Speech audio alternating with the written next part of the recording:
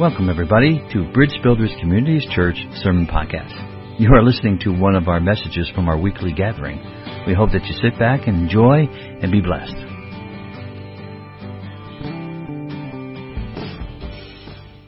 Frequency, hearing God's voice in a very, very, very noisy, increasingly noisy world. I don't know about for you, sometimes it's difficult. Hard.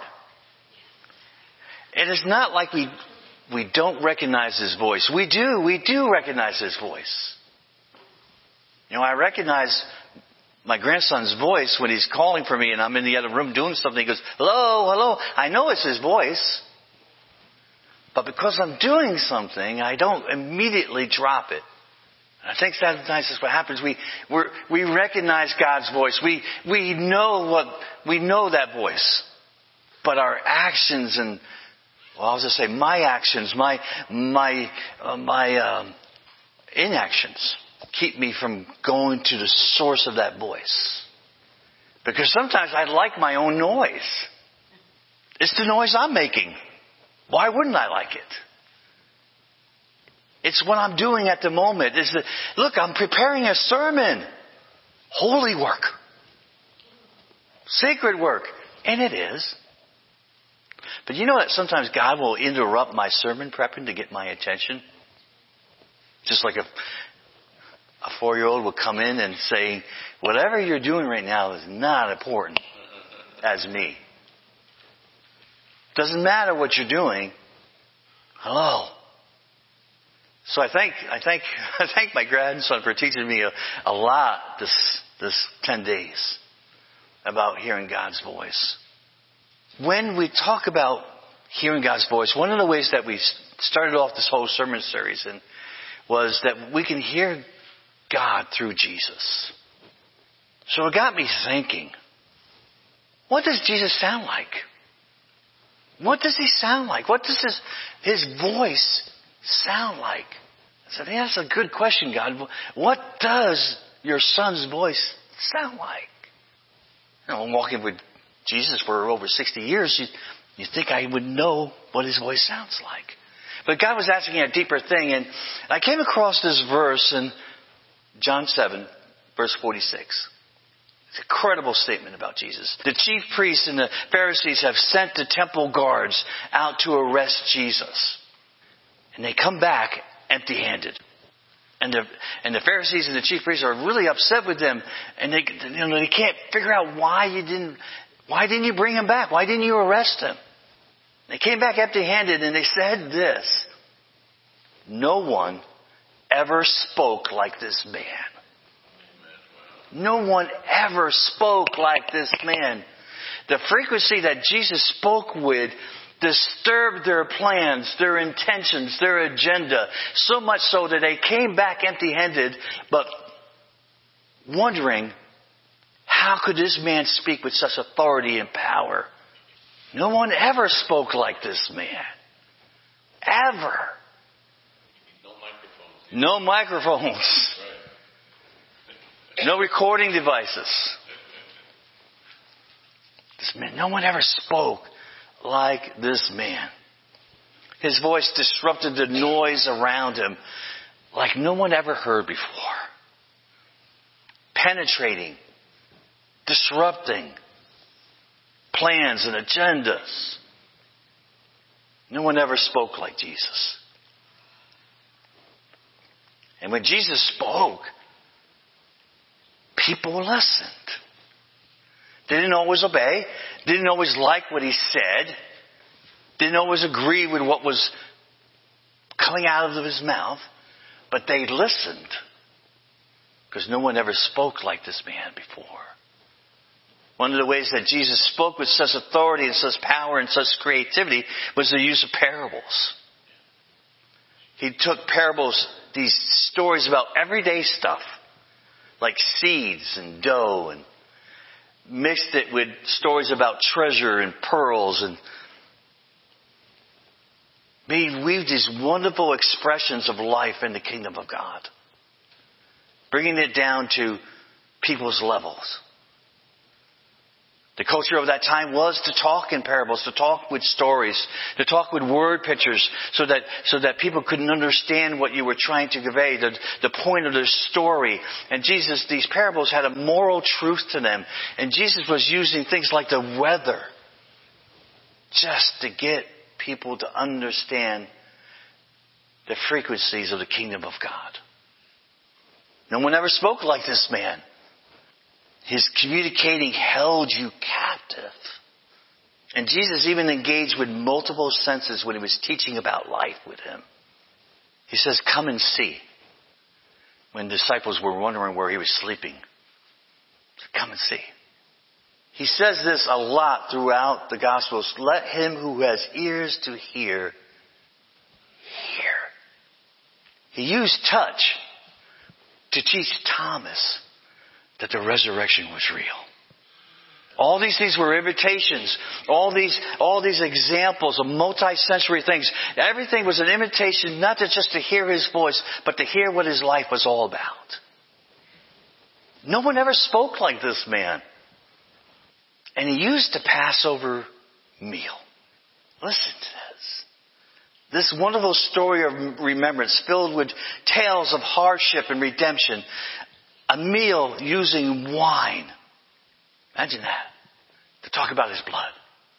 Using different tasting foods and prayers and songs. The smell and taste of bitter herbs. And the sweet taste of, I think it's called harrowset. A mixture of apples and figs and spices. The different contrasting tastes of bitterness and sweetness. To tell this wonderful story of redemption. No one ever spoke like this man. Weaving so many stories and powerful truths. Talking from the book of Psalms and from the prophets and from the Torah. Weaving it all together in a story. So this is what my Father is like. This is what my Father's kingdom is like. This is what following me means. Hello? Hello? There's a plea in Jesus' communication. It's a plea to know the Father. It's a plea to know who He is. And what life with Jesus means. No one ever spoke like this man. And no one still doesn't speak like Jesus. It's powerful stuff. Jesus spoke like no one else because Jesus listens like no one else. The way that Jesus listens to people speaks volumes. The way Jesus hears people is loud and unmistakable and undeniable. No one speaks like Jesus because no one listens like Jesus before. Jesus made listening to the Father and communion with the Father in prayer a priority. He spoke of the things that he knew about his Father and that he heard from his Father. John 12:49, I have not spoken of my own, but the Father who sent me has commanded me what to say, how to say it. And Jesus spoke like no one else because Jesus listened like no one else. He listened to his Father. He knew his Father. He knew his Father's heart. He knew his Father's mission. He knew his Father's plan. And he knew his Father's words. And yet he still listened how to deliver those words. Man, what an example. John 5:19. So Jesus said to them, truly, truly, I say to you, the Son can do nothing of his own accord, but only what he sees the Father doing. For whatever the Father does, the Son does likewise. Like Father, like Son. John 17:8. For I have given to them the words which you have given me, and they have received them, and have known surely that I have come from you, and they have believed that you sent me. And one more. John 14:10. Do you not believe that I am in the Father, and the Father is in me? The words I say to you, I do not speak on my own. Instead, it is the Father dwelling in me, performing his works. Do you think that Jesus values his Father's words? that he values listening to the Father. And we see an example of Jesus going off to be still and receive from the Father so that he could minister the Father's plan. It's beautiful, this example for us. But there's a story in Matthew 9 that I'd like to read to you and dig deep into, because I think this is where the voice of Jesus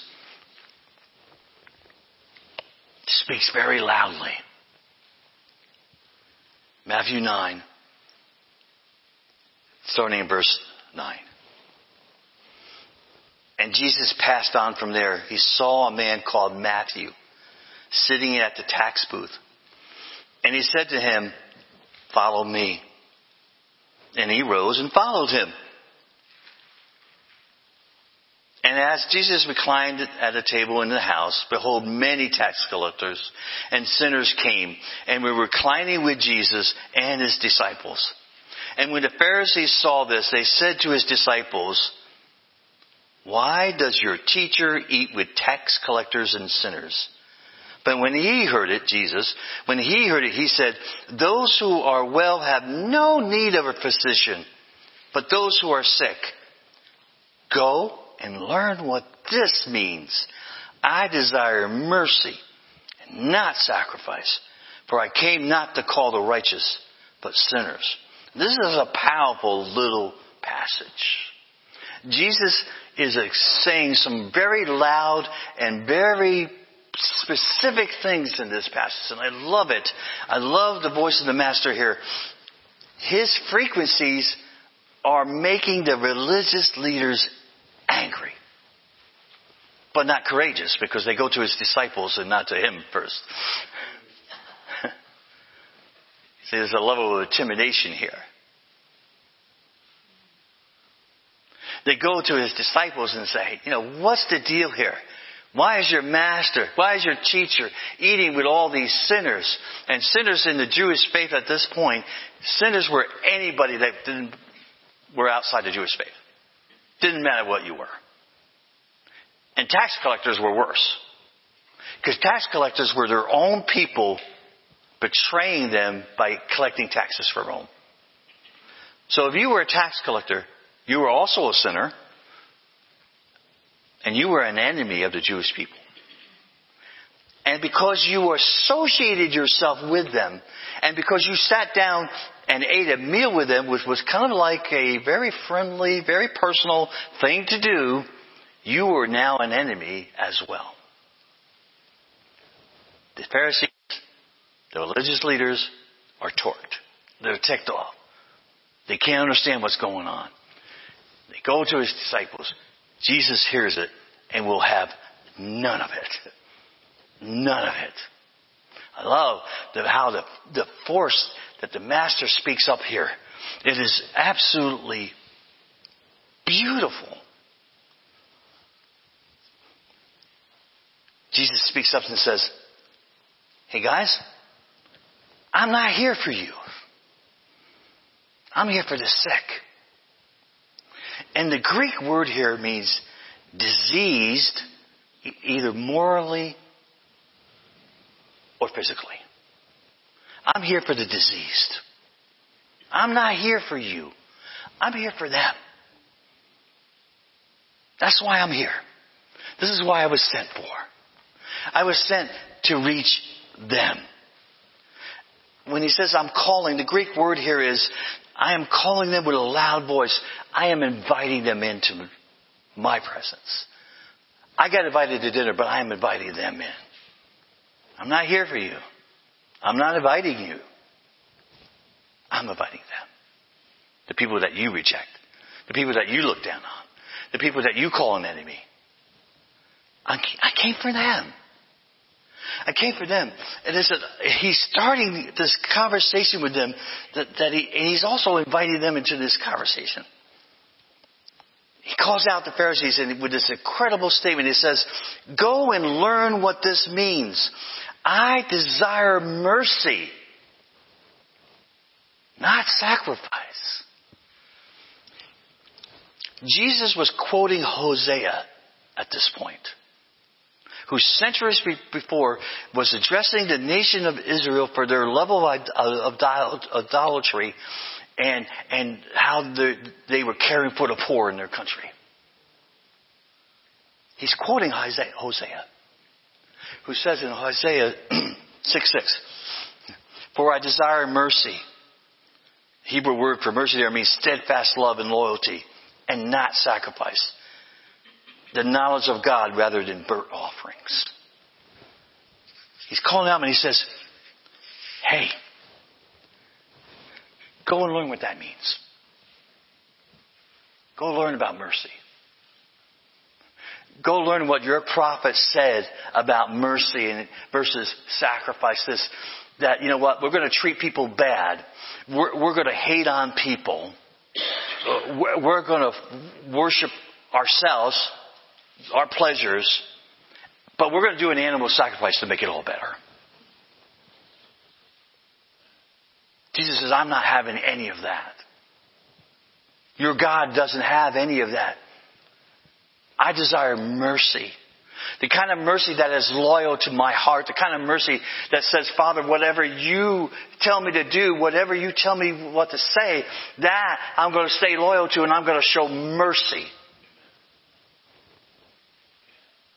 You take your sacrifices. You can burn anything you want. It won't matter to me. But if you burn for me, if your heart burns for me, you'll understand what mercy is. Because you'll understand me. See, the knowledge of God is to learn about mercy. He's urging the Pharisees to go back to the book, to relearn these lessons from Hosea. You're missing something. You're missing something and you need to learn it. I'm here for them. I'm not here for you. I'm still inviting you in, but I'm here for them. I'm here for them. That's mercy. This is my prescription for you. Go back to the book. Go back to the prophets. Read those verses. Understand what God is saying to you in them. I'm here for the sick and the wounded who need a doctor. I'm here to heal them. Because they need mercy. Now this phrase, I desire mercy, is crazy powerful. In the Hebrew, when it says I desire, really means I will have mercy. I will have it. Nothing else will be acceptable to me. No religious ordinance. No fake sacrifice. You can't give me enough. I will have mercy, Jesus is telling me. He says, there's a line in the sand. He says, I will have mercy. I'm the author of mercy. I will have it. I don't care what you do. I will have mercy. It's my choice. I will have mercy on these people. It's beautiful, isn't it? Jesus is just standing up strong for the people who are disenfranchised, people who are considered outcasts, people who are considered enemies. And he's saying, know what? I came for these people. I came for these people. I came for this people who were once enemies of God. I will have mercy.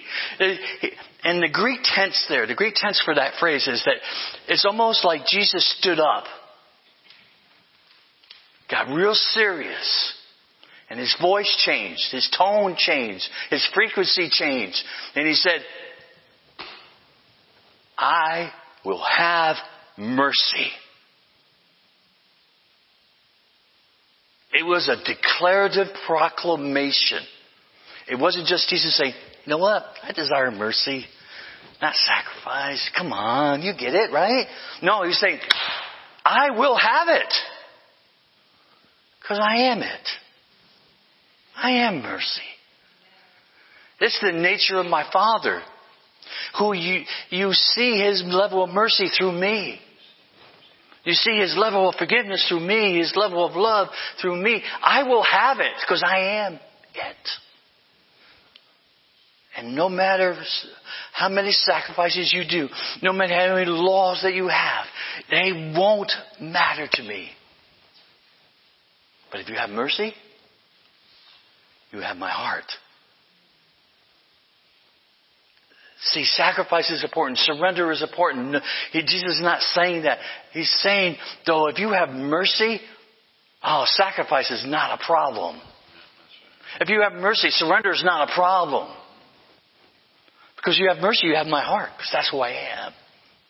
Is that beautiful? Is that beautiful? This is a small little story. But I love how there's still an invitation here for the Pharisees to get it. And so what he does, he tells them, go back to the book. Go back to the scriptures. Go back to and read. This God that you say you love told you centuries ago, when I'm repeating to you now. Sacrifice. Forget it if you don't have mercy. It won't work. I won't forgive your sins. Wow. Man. It's beautiful and powerful and wow. Disrupts the noise around them. I love the sound of Jesus' voice in this passage. I love the passion. I love the intensity. I love the tone. I love the frequency. I want to have this kind of frequency in my heart. More. More. I want to mimic. I want to honor. I want to respect. I want to model. I want to be like Jesus in every capacity that I can. And I know I fail, just like everybody else that does. But this proclamation, I want to make more my own. That I will have mercy. Because I hear Jesus saying, hello, go back to the book. These are words of life. These are my words. I am the word of life. I am the word of life made flesh. No one ever spoke like Jesus. Because no one's ever listened like Jesus. Listen to the cries and the hurts and the pain of those who are on the outside, who are outcast, who people don't want to invite into anything, much less a sacred spot. Jesus says, all right, I'll go to them. I'll go to them. Because every place I go is sacred. Every place I go is sacred. Because I'm there. Every place I go is sacred. Every place I go, I bring mercy. Every place I go, I bring love. Every place I go, I bring forgiveness. Every place I go, I bring compassion because that's who I am. That's who my Father is. And every place you go, because of who lives inside of you, is sacred also. Never, we bring the fragrance of God with us. Our voice is the sound that our life makes. Our voice is the sound that our life makes. What are we speaking about? What are we talking about? What are we saying without words? I want even my silence to say, I will have mercy. I want every opinion, every attitude, every thought process to be filled with that overwhelming statement of Jesus that I will have mercy over my own agenda, my own opinions, my own attitudes. Because there are people that He came for that were sick and diseased and hurt and bruised and broken and tattered and tossed aside. And He says, these are the people I came for. And if you want to remember something, you were once one of them.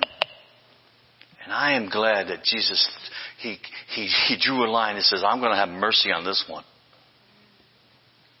I'm going to have mercy on this one because he needed mercy. And I still do need mercy. Because sometimes I hear, hello, and I say, just a minute, God, I'm busy for you over here doing my Bible study. Just 1 minute.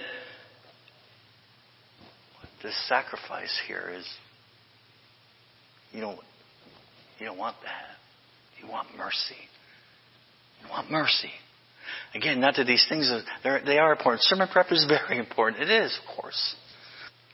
But to show mercy to someone smaller than you, least than you, that's the heart of God. How does Jesus speak to us? He speaks with the words of our Father. Our Father. The voice of the Good Shepherd. And with the sacred counselor himself, John 14:26. But the counselor, the Holy Spirit, who the Father will send in my name, will teach you all things and will remind you of everything that I have said to you. Wow. I love this phrase, I will remind you. How deeply personal is that?